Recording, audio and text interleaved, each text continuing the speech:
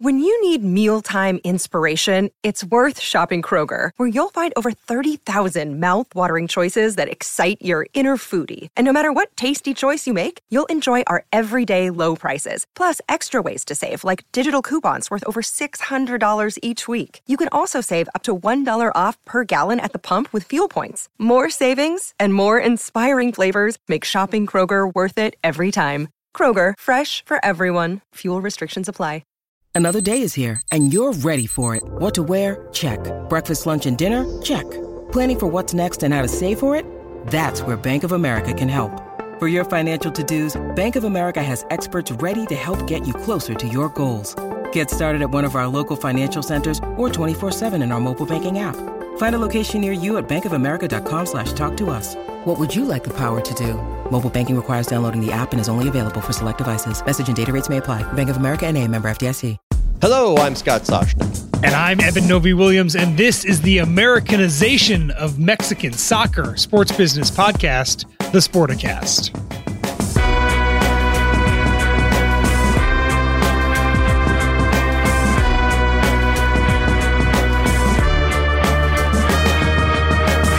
Well, can't we say, Evan, I don't know why, I know we're going to talk about a Liga MX story, but at this point, with what's gone on with Todd Boehly and Chelsea, looks like British regulators have approved that deal and we're inching toward the finish line.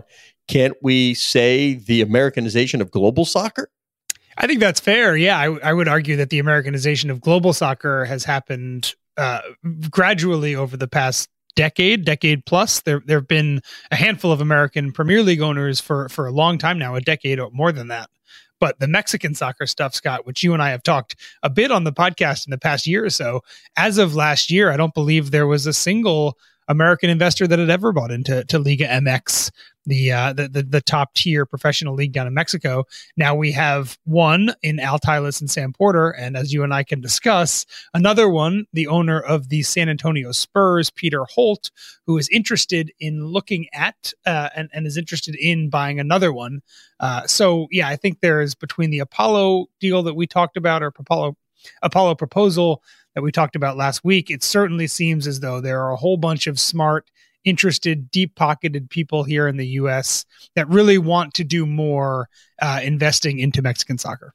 All right, and let me go elsewhere as well. You got the Glazers now, we see looking at an Indian soccer team. So global soccer, of course, the owners of Manchester United already. But what's it about? It's about eyeballs, right? We look at the U.S., and I think the knee-jerk reaction is MLS would be the dominant league on television right now, or EPL on NBC and Saturday mornings. But the fact remains that nothing comes close to the Mexican Soccer League. When you deal Spanish language and English language, nothing comes close. So it is not surprising.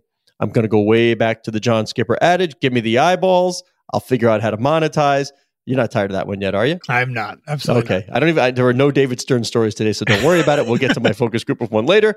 But for some reason, I don't know why. But given the eyeballs, given the demographic switches in the country, it is not a surprise that U.S. owners are finding, and particularly if we want to talk about Peter Holt, whose community is 60+% Hispanic, it would make perfect sense that close to the border to own a team. And probably in your perfect world scenario, that they would move the team, actually have a Liga MX team, but move it to San Antonio. That would be the perfect world. I mean, they already have a soccer team there in the USL team, right? That plays friendlies against the Liga MX clubs. But the perfect world would be to buy the team, move it to San Antonio, operate it as the Liga MX team. But I just don't believe that Liga MX's other owners would allow that to happen. Yeah, you just laid out, I think, very well the big part of the bullish case. Sorry for Liga MX is that it is extremely popular. There are changing demographics here in the U.S. and in specific places like San Antonio, where it is probably only going to grow more and more popular. There are some changes to the way Liga MX has been structured, including a temporary, maybe permanent suspension of relegation and promotion, which, as we've seen with Major League Soccer, really helps inflate the value of clubs when there's no risk that after a bad season you could be playing in a completely different league. Did you see the celebration at Aston Villa? I did see the celebration. I mean, I saw the celebrations across the Premier League. Yeah, mid game, everybody storms the field because they're so happy that they were clear of relegation. They're not being sent down. I'm not kidding you. Unless it was two teams playing for the championship, like they're tied or 1 point separates, playing for the championship, I would rather watch a save relegation game than a top 6-7 EPL team playing for third place or second place. It's so much fun. But would you rather own a second to last place team that couldn't get kicked out, or a second to last place team that had to win to stay up? I have. It's very funny. For a couple of the U.S. investors who have purchased EPL teams, I have kind of on a week-to-week basis sort of checked in, and really there's this level of insanity of, on the schedule, you can look at games you should not win, on paper, games you should win, and then those toss-up points, right? And anytime those owners or their teams get a point, salvage a point, or imagine get 3 points from a game they were not supposed to get anything from. Oh my Lord, the euphoria that exists, because you get 1 or 2 of those, and then the status quo, the rest of the game, you might be 4 or 5 points clear of relegation without having to have the weekly palpitations at the end of the year, right? And that's how it goes. I mean, it's not just you want to win. The difference in the ability to generate revenue from staying up in the EPL, going down to the first division, that's significant. And boy, it certainly affects what folks will pay for the franchises. So Liga MX investors are now at least protected from that downside risk for at least the next few years, and maybe a lot moving forward. There are, they say, a commitment to new transparency in a way that didn't exist before. All of those things, Scott, we can kind of wrap into, this is the bullish case for Liga MX. The bearish case is that it's still not all that transparent, that the teams don't get along all that well. Right now, as we talked about a few weeks ago with the Apollo thing, all the clubs sell their own commercial rights in the U.S. and domestically. So there are a few teams making a lot of money and a lot of other teams who maybe aren't very popular outside of their own state or outside of their own city, which do not get to share in the popularity of the league as a whole. There's a lot of these things, and we have to mention it because it's also relevant here. Fan violence. There have been a series of pretty bad events in Mexican soccer stadiums over the past few years, certainly the most ugly of which happened this March. The team Querétaro that Peter Holt is interested in has to be sold because they were hosting the match in March where there was that really, really bad incident where dozens of people were hurt and more than a dozen people were arrested afterwards. And the league essentially said, look, these owners can't be associated with this league anymore. It's now being controlled by a previous owner who has until the end of the year to sell it. So this is a forced sale and not the kind of forced sale that you want to see. So while we're talking about all the bullish aspects of the league, it's important, I think, to note that the team that we know that is for sale because of some of the things that have deterred, I think, a lot of overseas investors in Liga MX in the past. Now, do you think there's a torn emotional part with some of the Liga MX owners versus, we know there are some Mexican-based bid groups for the team, and now here comes Peter Holt, and he's doing it as individual, and RC Buford, of course, an executive with Spurs Sports and Entertainment, also in on the bid group. But this is not SSE. This is Peter Holt, individual and group. Now, there's got to be sort of we'd like to keep it as sort of, the Mexican, the idea of Mexico, the DNA of Mexico. However, there sure is a lot of money, know-how, synergies, things we can utilize from SSE, or at least from the people involved there. Your thoughts on where they are? Yeah, I'm sure there is a group of people that would prefer Liga MX teams to all stay in the hands of Mexican investors. On the other hand there, Scott, the Liga MX has been in talks with MLS for a while about a lot of different potential business tie-ups. They talked about a merger for a while. I think that's unlikely, but they're doing more things together in a lot of ways. I think there's a group of people within Liga MX that understand that maybe the clearest path towards a lot of commercial growth for their league is really to embrace the idea of North American club soccer in its entirety. And whether that means playing more friendlies against MLS clubs, maybe it's diving deeper into this midseason tournament that they just announced last week. Well, I don't want to gloss over that. That's a big deal. I mean, think when you're selling TV rights to create an entirely new property that lives outside sort of broadcast contract proper, saying, all right, what else? This is an add-on. What else? That's going to drive not only a tremendous amount of interest and fuel a little bit more of that. These two entities should get together as one.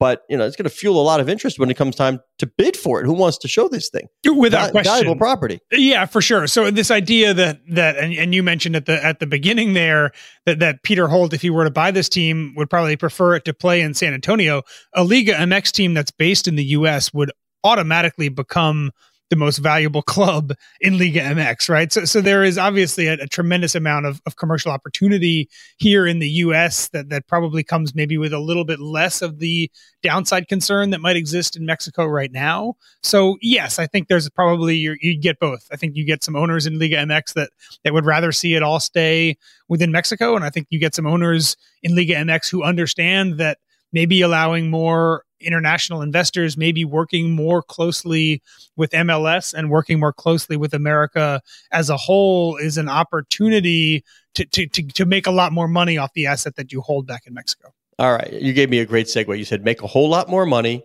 We're talking about Peter Holt, who owns an NBA team.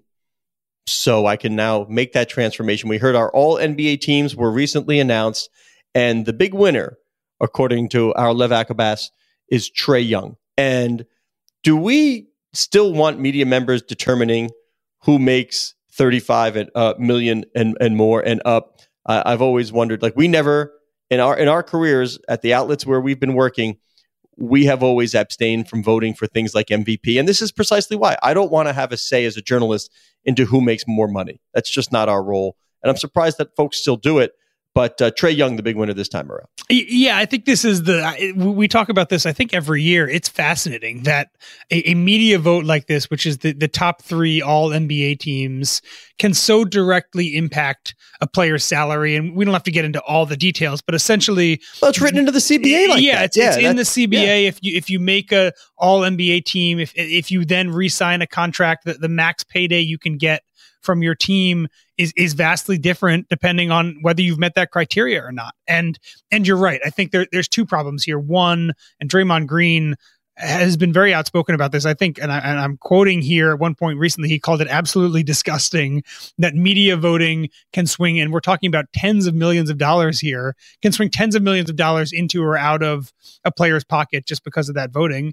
And Scott, you flicked at it as well. I think there's also a journalism ethics question here too, that journalists who routinely cover the NBA and cover its players should not be participating in votes that this directly affect those players' economic earning potential. And to put a bow on this, just because I think it's a good example, Lev wrote in his story about Jason Tatum, who 2 years ago, Jason Tatum signed a 5-year, $163 million extension with the Celtics.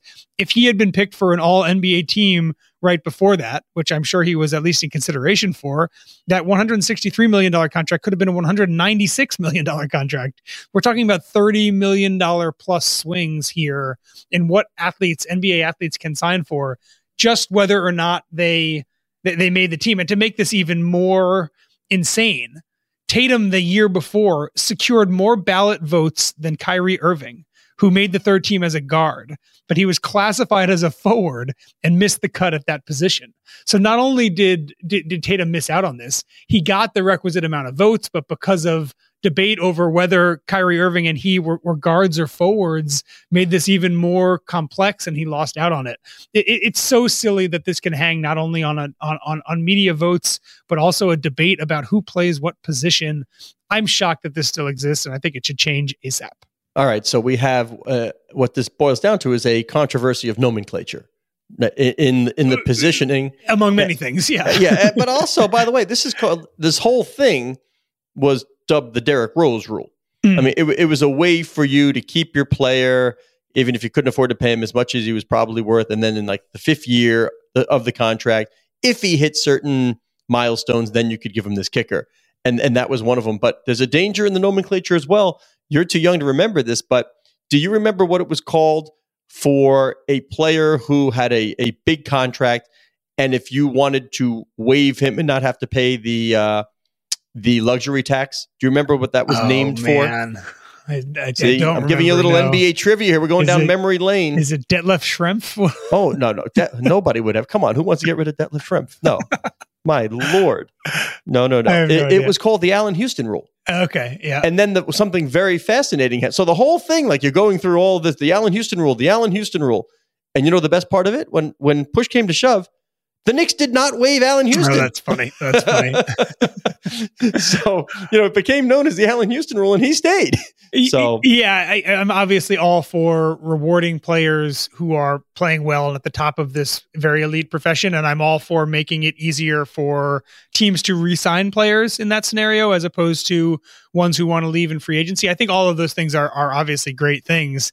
I think tying this all up into this being the metric and this being the very silly and non-uniform voting. If you talk to some of the journalists who vote here, it's not even as if they have a firm understanding of what criteria they should be using. I think all of this needs a refreshing, because again, it's for a number of different ways you can look at it. I think it's problematic. All right, I'm going to push a segue here. You said refreshing. I'm going to push that to refreshing.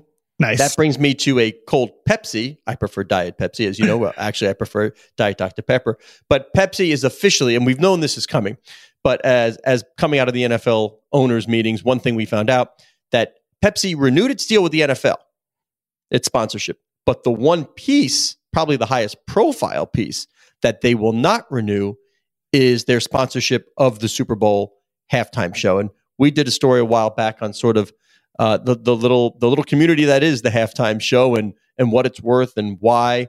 So Pepsi out, who in? We know the NFL wants to probably 3x what it gets for that event. It's the NFL, again, it never ceases to amaze. Pepsi says this is part of sort of a bigger strategy, a little shift in strategy far beyond just the Super Bowl halftime show. But you and I think will agree that there will be no shortage of suitors to get that isolated time when, once again, so many eyeballs are focused on the product. I think you and I would agree, Scott. This just boils down to economics. I'm sure Pepsi would love to have this right at the price that they were paying. And from what I understand, the NFL is asking for 2.5 to 3 times what Pepsi's paying. And it seems like Pepsi But what am I paying for a commercial these days? What am I paying? $6 million, right? What am I, for a halftime, for a Super Bowl 30-second spot? Yeah. It's $6 to $7 million, I think. Yeah. All right. So let's extrapolate. How long is halftime show? Where your branding is seen, where people will be talking about it. It's an 18-minute show, plus you get a lot of the shoulder. Is it a better buy to do the halftime show than just take your 30-second ad? I'm sure that's exactly the debate that's happening in the marketing department of a lot of Could you put up a QR code existing for like NFL partners and not.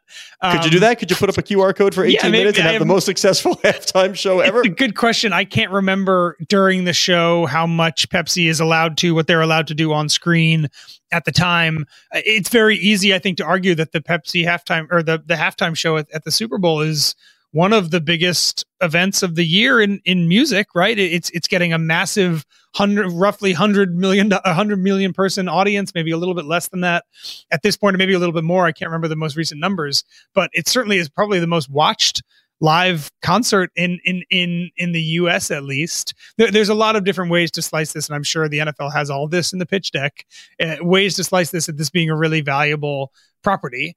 At the same time, the NFL is trying to raise the price of it 3x, right? And is it that different than what it was 3 or 4 years ago? Who knows? So I'm very fascinated to see where this nets out, if this ends up with a company that's already in a relationship with the NFL. If there's you and I else. Disagree on this one. You're almost certain that it's going to be some company with an existing relationship with the NFL. That would have been my expectation. And that's essentially how Pepsi kind of came into it after Bridgestone. It just seems like there's enough other synergies in there. And obviously there's a lot of companies that work with the NFL that are very happy with it and would like to do more. And you can always pay more to the NFL, but it's not all that often that there's just a whole new big high profile sponsorship opportunity for your company with the NFL. That doesn't come around all that much. And this is a nice, high, glossy, glitzy one. So yes, my gut would tell me that this is probably going to be an NFL partner, but we can see when this deal finally gets done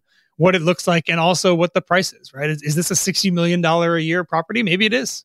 And if that's true, that's great for the NFL, right? To sell a sponsorship to an 18-minute segment of your one game and get that kind of money, that's great.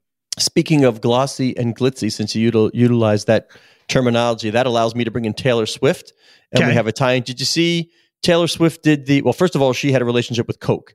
So she never was going to do the halftime show. Okay, that's interesting. So now you're open to Taylor Swift, right? You're talking about global superstars. Maybe we call Taylor and say, hey, how about a little halftime show? But she was the commencement speaker at NYU. I don't know if you knew that here in New York. I did not know that. And one of those in the purple cap and gown, Mr. Peter Schwartz, formerly of Sportico, doing a great valuation. So look at that. Just want to give a little congratulations to Peter Schwartz, who sat there and listened to Taylor's the commencement speech at Yankee Stadium. And by the way, for those of you, go follow Peter on Twitter. If you don't know Peter, Canadian, knows every Blue Jay trivia thing in the world, but absolutely loves the New York Yankees. And you couldn't script this any better. So a Yankee Stadium commencement for his JD, by the way, for his law school degree.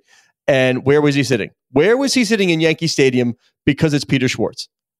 Oh my gosh. I was going to say right behind the visitors' dugout. No, he was in the judge's chamber. Oh, that's great. Law school, judge's chamber, Peter Schwartz. It's absolutely perfect. All right. I went on a little tangent there, but we're allowed. It's all good. I've got a few more NFL things. Give me some other NFL tidbits. Discuss. There were some owners' meetings in Atlanta last week, and among the things that they decided on, voted on, a change in the ownership rules. Scott, I think this is interesting. I think you do as well. The NFL is essentially making it easier for longtime owners who have owned teams for 10 plus years, to hand these teams down to their children or to their to other people in their family. I think this is again just another example of the way in which kind of the changing economics of teams as they get so much more expensive than they were when they were purchased. The way in which the league is slightly changing its rules to make it easier for them to stay in the family. Yeah, I would say the leading reason for change of control ownership of these franchises would be estate planning. Mm-hmm. And if the NFL can in some way make it easier for a controlling owner getting up there in years to keep it in the family some way, while maybe somehow getting some more liquidity, you could see them wanting to do that. You and I are expecting to see changes in the NFL ownership rules moving forward. Like it was changed once, but right now, you got the Bills that sold for 1.4, I believe it was. Then you had David Tepper's purchase of the Panthers, 2 point something, right? 2.3, I believe. 2. All right, almost. I'm not going to say doubling, but almost doubling. It depends on the time frame. So you got 2.3. Now you're looking at the Denver Broncos, and I think we all expect that to be in the 4.5, maybe even starting with a 5 in front of it, doubling. The question is, 4 years from now, 3 years from now, whatever it is, will the next team be sold for 9.5, 10? And if so, there are certainly a finite number of people, as there are right now. I spent some time recently with Rob Walton, very, very interesting guy. And, he's among the bidders, and Josh Harris among the bidders. There just aren't that many folks who can come in and write the check. And if this thing, these assets balloon to $9-10 billion price tags, the NFL will certainly have to look at either taking private equity, which I don't think they're going to do. Mm-hmm. I don't think there's enough support for that. And frankly, if they ever need an injection of capital, they could just sit around their own table and say, folks, let's do it internally, right? Why go outside? Agreed. But they'll have to make it easier for people to come in and buy these franchises. And just to do the specifics real quick of what this change means, when you buy right now, if you buy an NFL team, the controlling owner has to own 30% of the team. Over time, if you own the team long enough, that number used to go down to 5%. So you could, if you'd owned the team for 20 years, as the controlling owner, you could have 5%. The rest of your original 30% plus stake could be held by all of your children. The NFL is lowering that 5% limit to 1%. So essentially, if you think about the way that estate tax works, they're lowering the potential estate tax of handing this team down 80% in this process. So a slight change that actually, when you're talking about these values that you're talking about, Scott, these multi-billion-dollar valuations, actually could save owners a lot of money. And if you look at the ownership of the NFL, it's turned over a little bit, as you said, but there's a whole lot of people who have owned these teams for a very long time. They're getting up there in age. I'm sure a lot of them are starting to think about their estate planning. What happens when I die, or what happens if I'm not able to or want to control this team anymore? I'm sure estate planning is top of mind for a lot of owners across sports, but particularly right now in the NFL. All right, one headline nugget that also came out of that meeting was Commissioner Roger Goodell saying maybe we'll do away with the Pro Bowl. Even though you get 7 million plus viewers, it's just it makes I don't understand. You can play the All-Star game in the NBA. You go half energy for most of it, and then you try and win at the end, right? In the NFL, you can't go full bore. Just who wants to get hurt in an All-Star game? And people do anyway. So what do you do? What's the dilemma here? You have a game that isn't all that compelling, and yet 7 million people, which is like a really good NBA playoff number, right? 7 million people still tune in. So what do you do? It's such an interesting paradox. I wonder if there's any other annual telecast in America that the ratio of amount of people watching is so high, but also the amount of people that if you ask them would tell you that the product kind of sucks.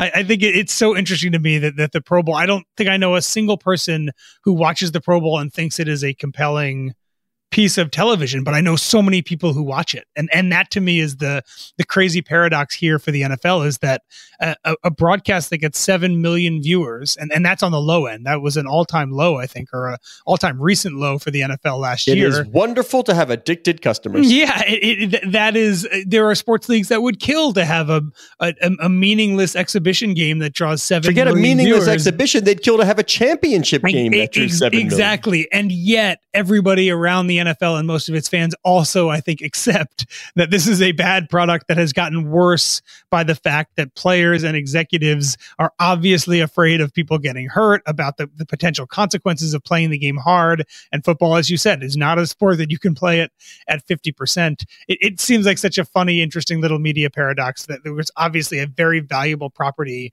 that is clearly also not working. Well, I hope you spoke to our colleague Asla Pelit a little bit closer than I did, because she told us we'd talk about pickleball. They were down ringing the bell, the New York Stock Exchange. Yeah. So she came back talking pickleball. I'm going to exhaust all of my pickleball knowledge here and then let you finish it up. Okay.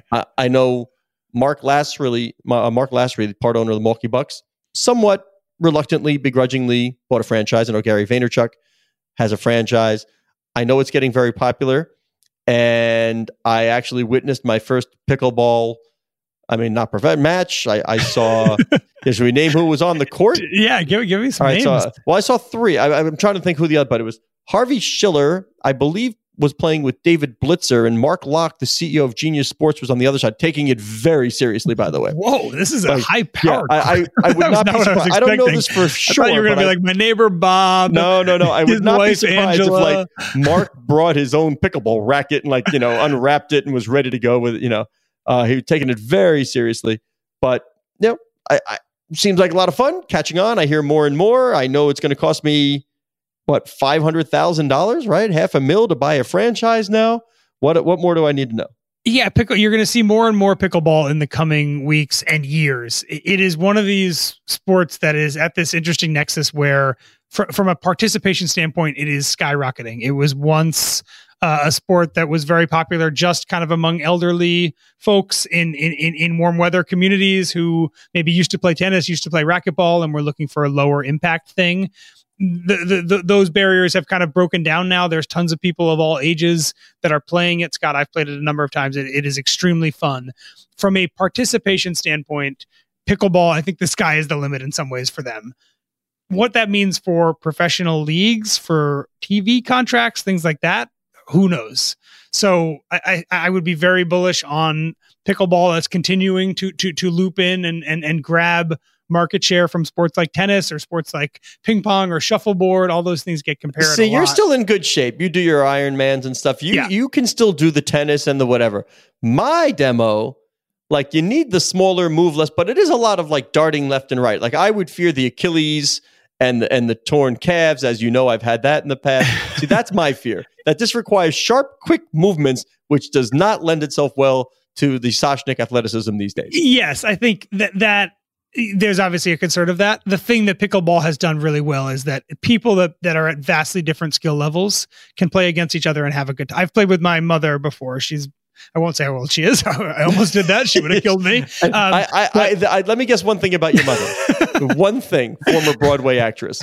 One thing, she does not want to lose. Yes, she's very competitive, and we have fun when we're playing against each other. If my mom and I were to go out to a tennis court and try to play together, it would be the most excruciating experience for me, just because the sport just doesn't lend itself that way. Pickleball is one of those sports where people of very different physical abilities, people of very different intensity levels, people of very different hand-eye coordination levels can excel and have fun on the court against each other. I think that's one of the reasons why, from a participation standpoint, it has a lot of green grass ahead of it. But again, there's some smart people. Tom Dundon, the owner of the Carolina Hurricanes, has invested. You mentioned Mark Lazary in there. A lot of very smart people are buying up professional franchises or trying to invest in governing bodies. I'm sure there will be an Olympics pickleball push at some point in the next half decade or so.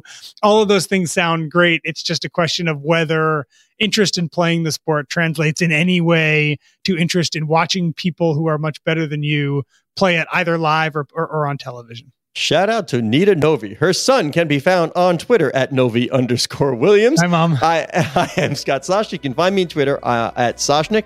Our digital media editor is Cora Veltman. She loves it when I remind you that the show can be found at Sporticast, which is the hub of what will soon become the Sportico Media Network.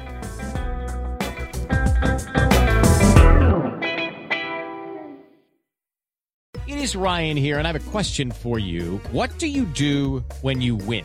Like, are you a fist pumper, a woohooer, a hand clapper, a high fiver? I kind of like the high five, but if you want to hone in on those winning moves, check out Chumba Casino. At ChumbaCasino.com, choose from hundreds of social casino-style games for your chance to redeem serious cash prizes. There are new game releases weekly, plus free daily bonuses, so don't wait. Start having the most fun ever at ChumbaCasino.com. No purchase necessary. VGW. Void where prohibited by law. See terms and conditions. 18+.